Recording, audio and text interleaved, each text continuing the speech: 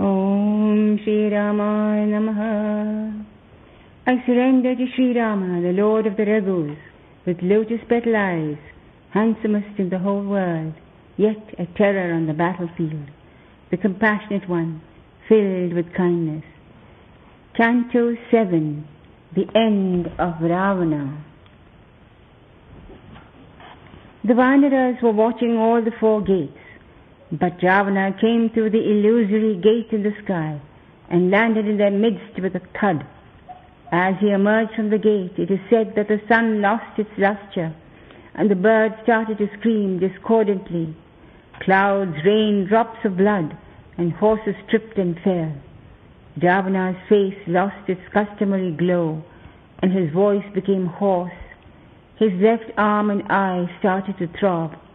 All these omens were indicative of death. He did not heed any of these, and drove at a fast pace through the ranks of monkeys, accompanied by the remains of his loyal ministers. He forged into the thick of the Vandara army, and fought like one possessed. None of the Vandaras were able to face the onslaught of his fury. Sugriva fought a duel with Ravana's general Virupaksha. At last, with a blow from his open palm, Sugriva killed him. Like a lake drying up as summer advances, the forces on both sides were decreasing as more and more of them fell. Slowly it dawned on Ravana that fate seemed to be siding Rama, or else how could this have happened to him, he who was considered invincible in all the 3 worlds?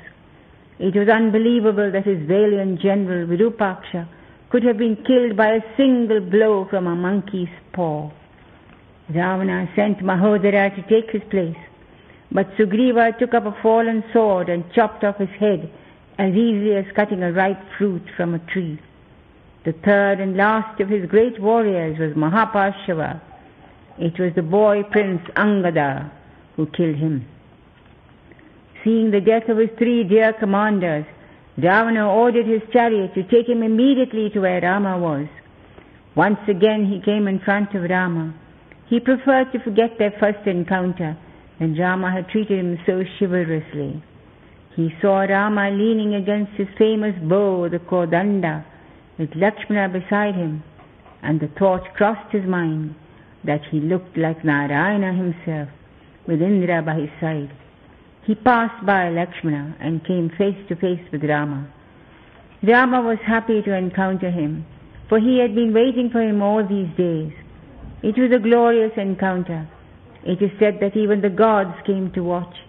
Both were well versed in the art of warfare. The rest of the army stopped all their individual fights and came to watch this magnificent duel. The earth and sky were lit up with the brilliance of their arrows, charged with various types of incantations. In one way it was an unfair duel, since Rama was on foot and Ravana in a chariot. But Rama was not perturbed. Now Lakshmana entered the fray, for he had been itching to have a fight with Ravana. He could never forget the piteous face of his dear sister-in-law, as he had last seen her when she had begged him to go after Rama. He felled Ravana's splendid banner, which had been fluttering in the breeze, with a single arrow. He then brought his charioteer down and broke Ravana's bow. Vibhishana rushed up and killed the horses. Ravana was furious. He jumped down from the chariot and sent the famous Shakti weapon at his brother. Lakshmana intervened and saved Vibhishana. Ravana decided that it was high time to put an end to this puny brother of Rama's. His green eyes sparkling with copper fire and roaring with anger, Ravana hurled another javelin made by Mayan, endowed with magic powers.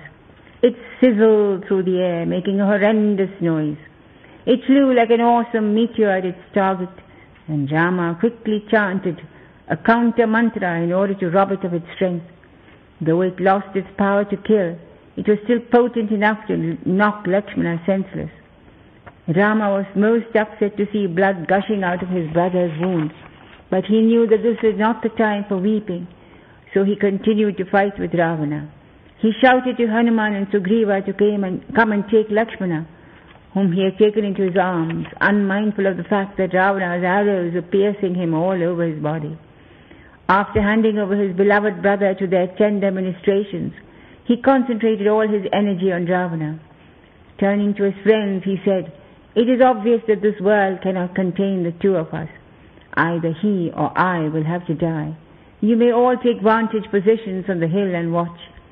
For this battle will be talked about as long as the worlds remain, as long as the earth stands above the sea, and as long as living beings inhabit this earth." All the pent-up fury he had against Ravana, which he had been bottling up for 11 months, now rose to the front, and he fought like a mad tusker. The Rakshasas were night wanderers, and with the approach of night they became more powerful. But with the approach of day, Ravana perceptibly became weaker. This encounter with Rama was even more fierce than the previous one, and the spectators could only hear the twanging of bowstrings and could hardly see the warriors. The arrows of the demon king had the faces of fiends, lions, tigers, and wolves, while Rama's arrows looked like firebrands, lightning, and meteors. At last, stung and pierced by numerous gold-tipped arrows, Ravana left the field to take rest, and Rama could turn his attention to his brother, who lay unconscious. He begged Sugriva's court physician to do something for him. "If my brother dies, I care not if I win or lose the war. I do not desire the kingdom or even my life. I seem to have lost the desire even to rescue Sita. A wife like her may perhaps be found, but I will never find another like Lakshmana, who was born with me and was like my own shadow, and who has been my sole support and comfort during these dark days." So saying, Rama sobbed over the body of Lakshmana. The physician said, "My lord, Lakshmana's face has not lost its glow, which makes me believe that he is still alive. His skin does not have the darkness which is associated with death. His palms are still pink and soft. Moreover, he has all the auspicious signs of a long-lived man. So please do not grieve." Turning to Hanuman, he requested him to go once again to the Himalayas and bring back the magic herb known as Vishalyakarni, which had the property of bringing a person back to consciousness. Before he could complete his sentence, Hanuman had winged his way to the north, but as usual he could not recognize the medicinal herb in question, so he lifted the whole peak and carried it back, so that the physician could choose what he wanted. When he breathed in the healing fragrance of the herb, which the physician crushed and held to his nostrils, Lakshmana woke up as if from sleep, with no loss of energy or signs of fatigue. Both Rama and Lakshmana were deeply grateful to Hanuman. Shedding tears of joy, Rama clasped his beloved brother in his arms and said, "My dearest brother, if you had died, life would not have held any meaning for me. Neither Sita nor kingdom would have meant anything." Lakshmana was rather embarrassed by his words and said, "Brother, please keep your oath to kill Ravana today. Please do not worry about me. Go and challenge him to a fight. Before the sun sets, you should kill him." Rama knew that his brother spoke the truth, but he went into a reverie and for a moment felt that perhaps he might not be able to defeat Ravana. Seeing Rama looking utterly exhausted and sitting in deep thought, the sage Agastya came to him and gave him the great mantra known as the Aditya Hridaya, which is a famous hymn to the sun god, said to have the power to overcome all obstacles. "O Prince of the solar race, mighty armed Rama," he said, "listen to this ancient mantra, by which you will be able to vanquish all your foes in battle. The presiding deity of this hymn is the sun, and if it is chanted fervently, it will result in the destruction of your enemies and bring you victory and unending bliss. It is guaranteed to destroy all sins and allay all anxiety. Worship the golden orb deity of the sun, therefore, with this hymn, for he represents the totality of all celestial beings." The all-knowing sage knew that Rama was Narayana incarnate, but he also knew that he was still unaware of his divinity, and so he initiated him into the secret mantra as a guru would initiate an ordinary mortal. By the sincere chanting of this holy hymn, not only will material obstacles be removed, but also obstacles in the path of the seeker of eternal truth. He advised Rama to look at the sun and repeat it, and he would surely be victorious in his battle. Hearing this, Rama was thrilled, and gazing intently at the rising sun, he repeated the hymn with all fervor and sincerity. Lord of victory, Lord of the east, Lord of the west, O thou immeasurable one, O thou resplendent one, O golden-limbed creator of the universe, witness of all things, I bow to you. After repeating the hymn 3 times, he went forth to challenge Ravana. Just at that moment, the sun came out in a burst of glory, as if he applauded Rama's decision and was urging him to hurry up with the deed on hand. Rama shouted for Ravana to come out, and the demon king came charging in, seated on another magnificent chariot. A fierce battle began between the two. The watching gods declared it to be an unequal fight, since Rama was on the ground and Ravana in a chariot. Indra dispatched his own charioteer, Matali, to go immediately and take his chariot to Rama. He sent his divine weapons and armor to aid him. As Rama watched, a brilliant silver chariot with weapons shining like lanterns, yoked to 10 silver-grey horses, landed gently in front of him. Matali came down and bowed low before him and said, O King of the solar race, I have come at the behest of the King of gods. Pray get in, let us start the fight. Rama looked at Lakshmana and gave a smile of understanding. They both recognized the chariot as the one which had been parked outside the hermitage of Sharabhanga when they had gone to pay homage to the sage. At their meeting with Agastya in the forest, he had told Rama that Indra would send a chariot for him when the need arose, though at that time he had not known what the sage meant. Rama alighted the divine car and faced Ravana on an equal footing.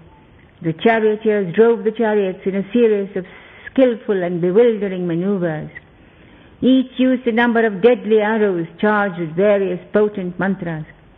The snake arrows of Ravana, which flew with unerring precision at Rama, spitting poison from their wide open mouths, were foiled by the eagle arrows of Rama.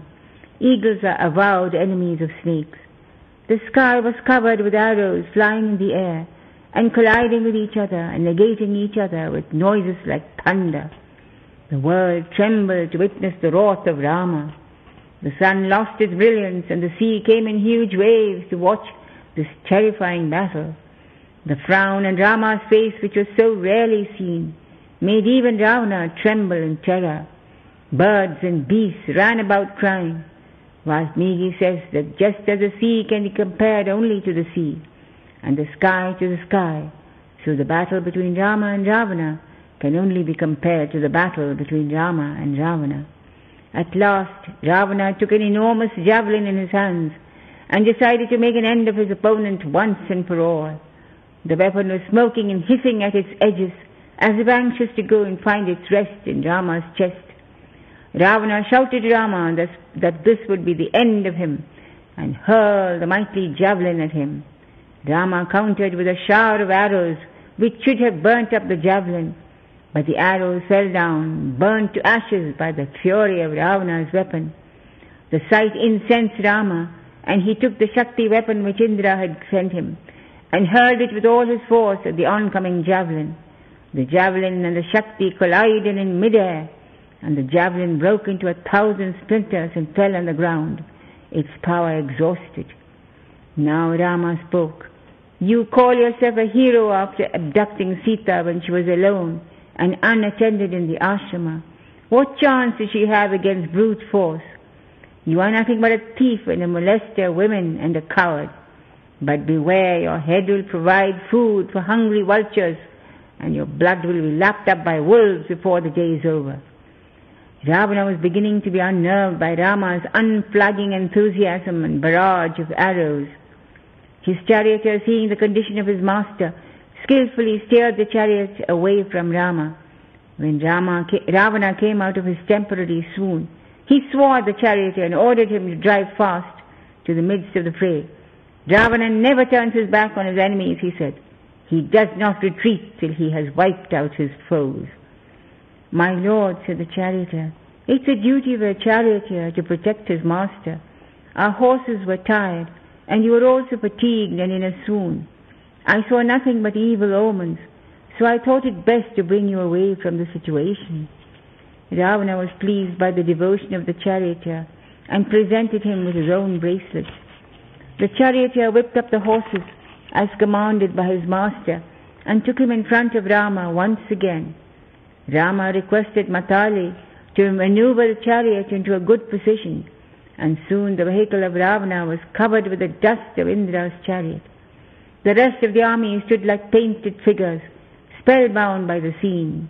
Ravana tried to bring down Indra's divine banner but failed, while Rama's arrow found its mark and brought down Ravana's pennon. Ravana was biting his lips and glaring with fury when he found that none of his arrows were hurting Rama. The latter, on the other hand, was having a slight smile on his face, while his arrows found a sure mark. At last, fitting an arrow resembling a venomous serpent to his bow, Rama sliced off the resplendent head of his opponent, adorned with huge golden earrings. But to his astonishment, in front of his very eyes, there rose another head in the place of the previous one, and then another, as each one was cut off. Ravana's 10 heads are meant to convey the idea of his inordinate ego. With just one head, all of us have egos which are impossible to control. Then think of the ego of a person with 10 heads. When each ego head was cut off, another reared its haughty hood. It is the same with us. When our ego is put down in one place, we immediately find another reason by which we can make ourselves feel important. Rama was starting to feel worried, though his face remained calm, and a continuous stream of arrows kept flying out of his bow. Thus they struggled through the day and night without rest, until at last Matali, Indra's charioteer, spoke to the prince of Kosala. "My lord," he said, "remember who you are. Ravana's moment of death has come. Dispatch the master and kill him.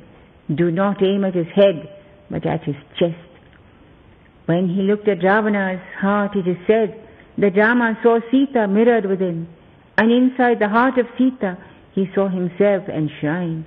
He was in a dilemma. What could he do?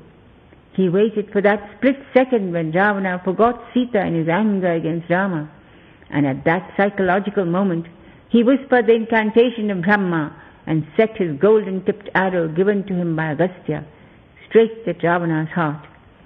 It was the most powerful weapon known to man or God, and very few human beings were initiated into its mysteries, for its power was great that no one who had not learned to control himself could use it.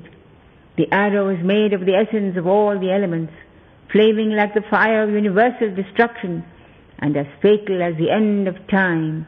The arrow fled from Rama's bow like a streak of lightning and found its mark in Ravana's chest. Piercing through his body, it sank into the earth and then swerved and returned to Rama's quiver like a meek servant. As soon as he was struck, the invincible bow of the king of demons dropped from his nerveless grasp, and his body, full of splendor, fell like a thunderbolt from the chariot. A shower of flowers streamed from the sky, and the sun came out from behind the clouds. Ravana's life was fast ebbing away. The mighty king of the Rakshasas, who had ruled the entire world with the might of his arms alone, now lay dead on the battlefield, a prey to every passing vulture and jackal.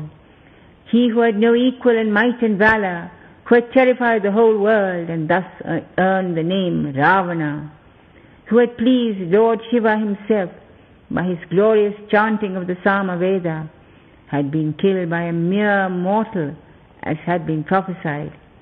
Though he had been a great hero, because of his lust for a woman, he now lay dead. Even in death he had not lost his splendor. Dazzling as a fallen sun, he was glorious even to the end. The remnants of the night rangers fled in terror, pursued by the jubilant cries of the Vanras. Lakshmana, Sugriva and Vibhishana and all the others crowded round Rama and congratulated him. Vibhishana was suddenly struck with remorse and wept for his proud brother who had come to such an end. Rama comforted him by saying that Ravana had indeed died a hero's death. "This is the path pursued by the heroes of old," he said. "For a Kshatriya, there is a right way of living. and the right way of dying, and he has chosen the right way on the battlefield. Vibhishana, all enmity ends with death. Now go and do whatever rites are to be performed for him as per the rules, for there is no one else to do it for him but you.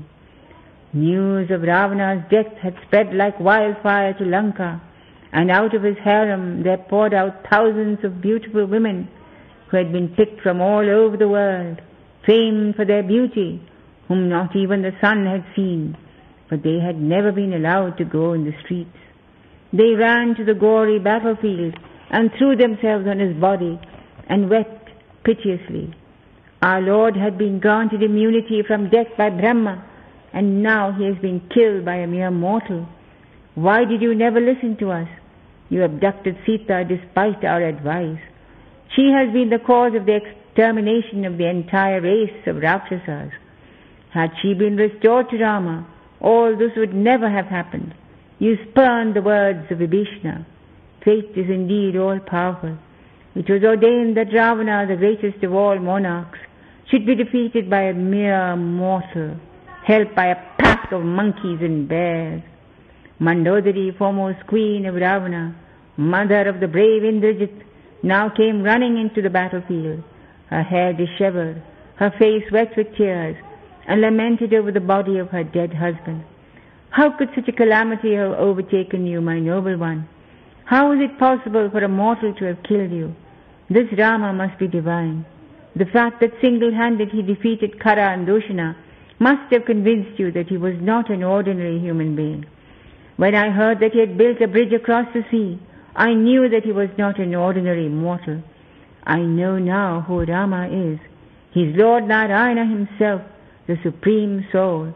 He has assumed the garb of an ordinary mortal for the purpose of saving the world, and the gods themselves have assumed the forms of these monkeys.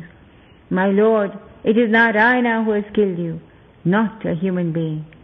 Once upon a time you performed a lot of austerities with your senses under perfect control, and now those senses, like untamed horses, have dragged you to your death. Sita is a noble lady, devoted to her husband. She should have been honored by you, but instead you chose to insult her. Her tears of shame and despair have killed you, and not Rama's arrows. What does she have that I lack?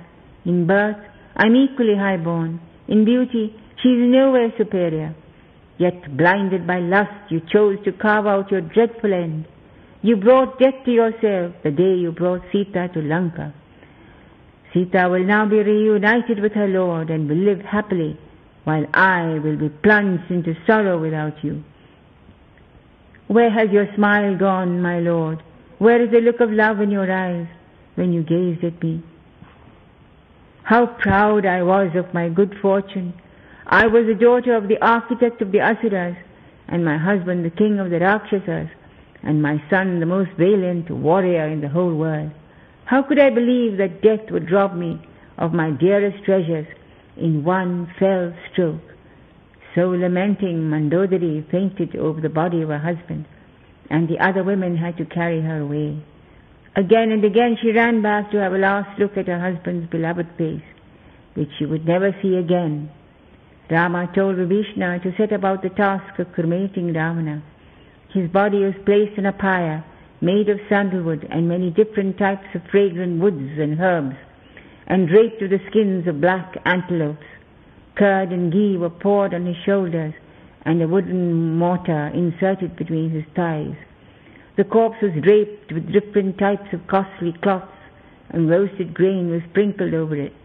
With great reverence, Vibhishana touched the earthly remains of his brother with a flaming torch and set fire to it. He completed all the rites connected with the funeral and gave oblations to the departing soul. Then he went and saluted Rama and told him that everything had been done according to his wishes. Rama prostrated to Indra's chariot and thanked Matali and sent the chariot back. He then asked Lakshmana and Sugriva to take Vibhishana to the city and crown him king. He did not go himself, since his 14 years were not over. Lakshmana took Vibhishana to the city of Lanka and placed him on the throne of the Rakshasas and gave him the ceremonial bath by pouring consecrated water over his head, and thus proclaimed him as king of Lanka. Thus ends the 7th canto, called the End of Ravana, of the Yuddhakanta, in the glorious Ramayana of the sage Valmiki. Hari Om Tat Sat. Vasishtha says, in ornaments I see only gold, in waves I see only water, in air I see only movement, in a mirage I see only heat waves. Similarly in the world I see only Brahman. From the Yoga Vasishtha.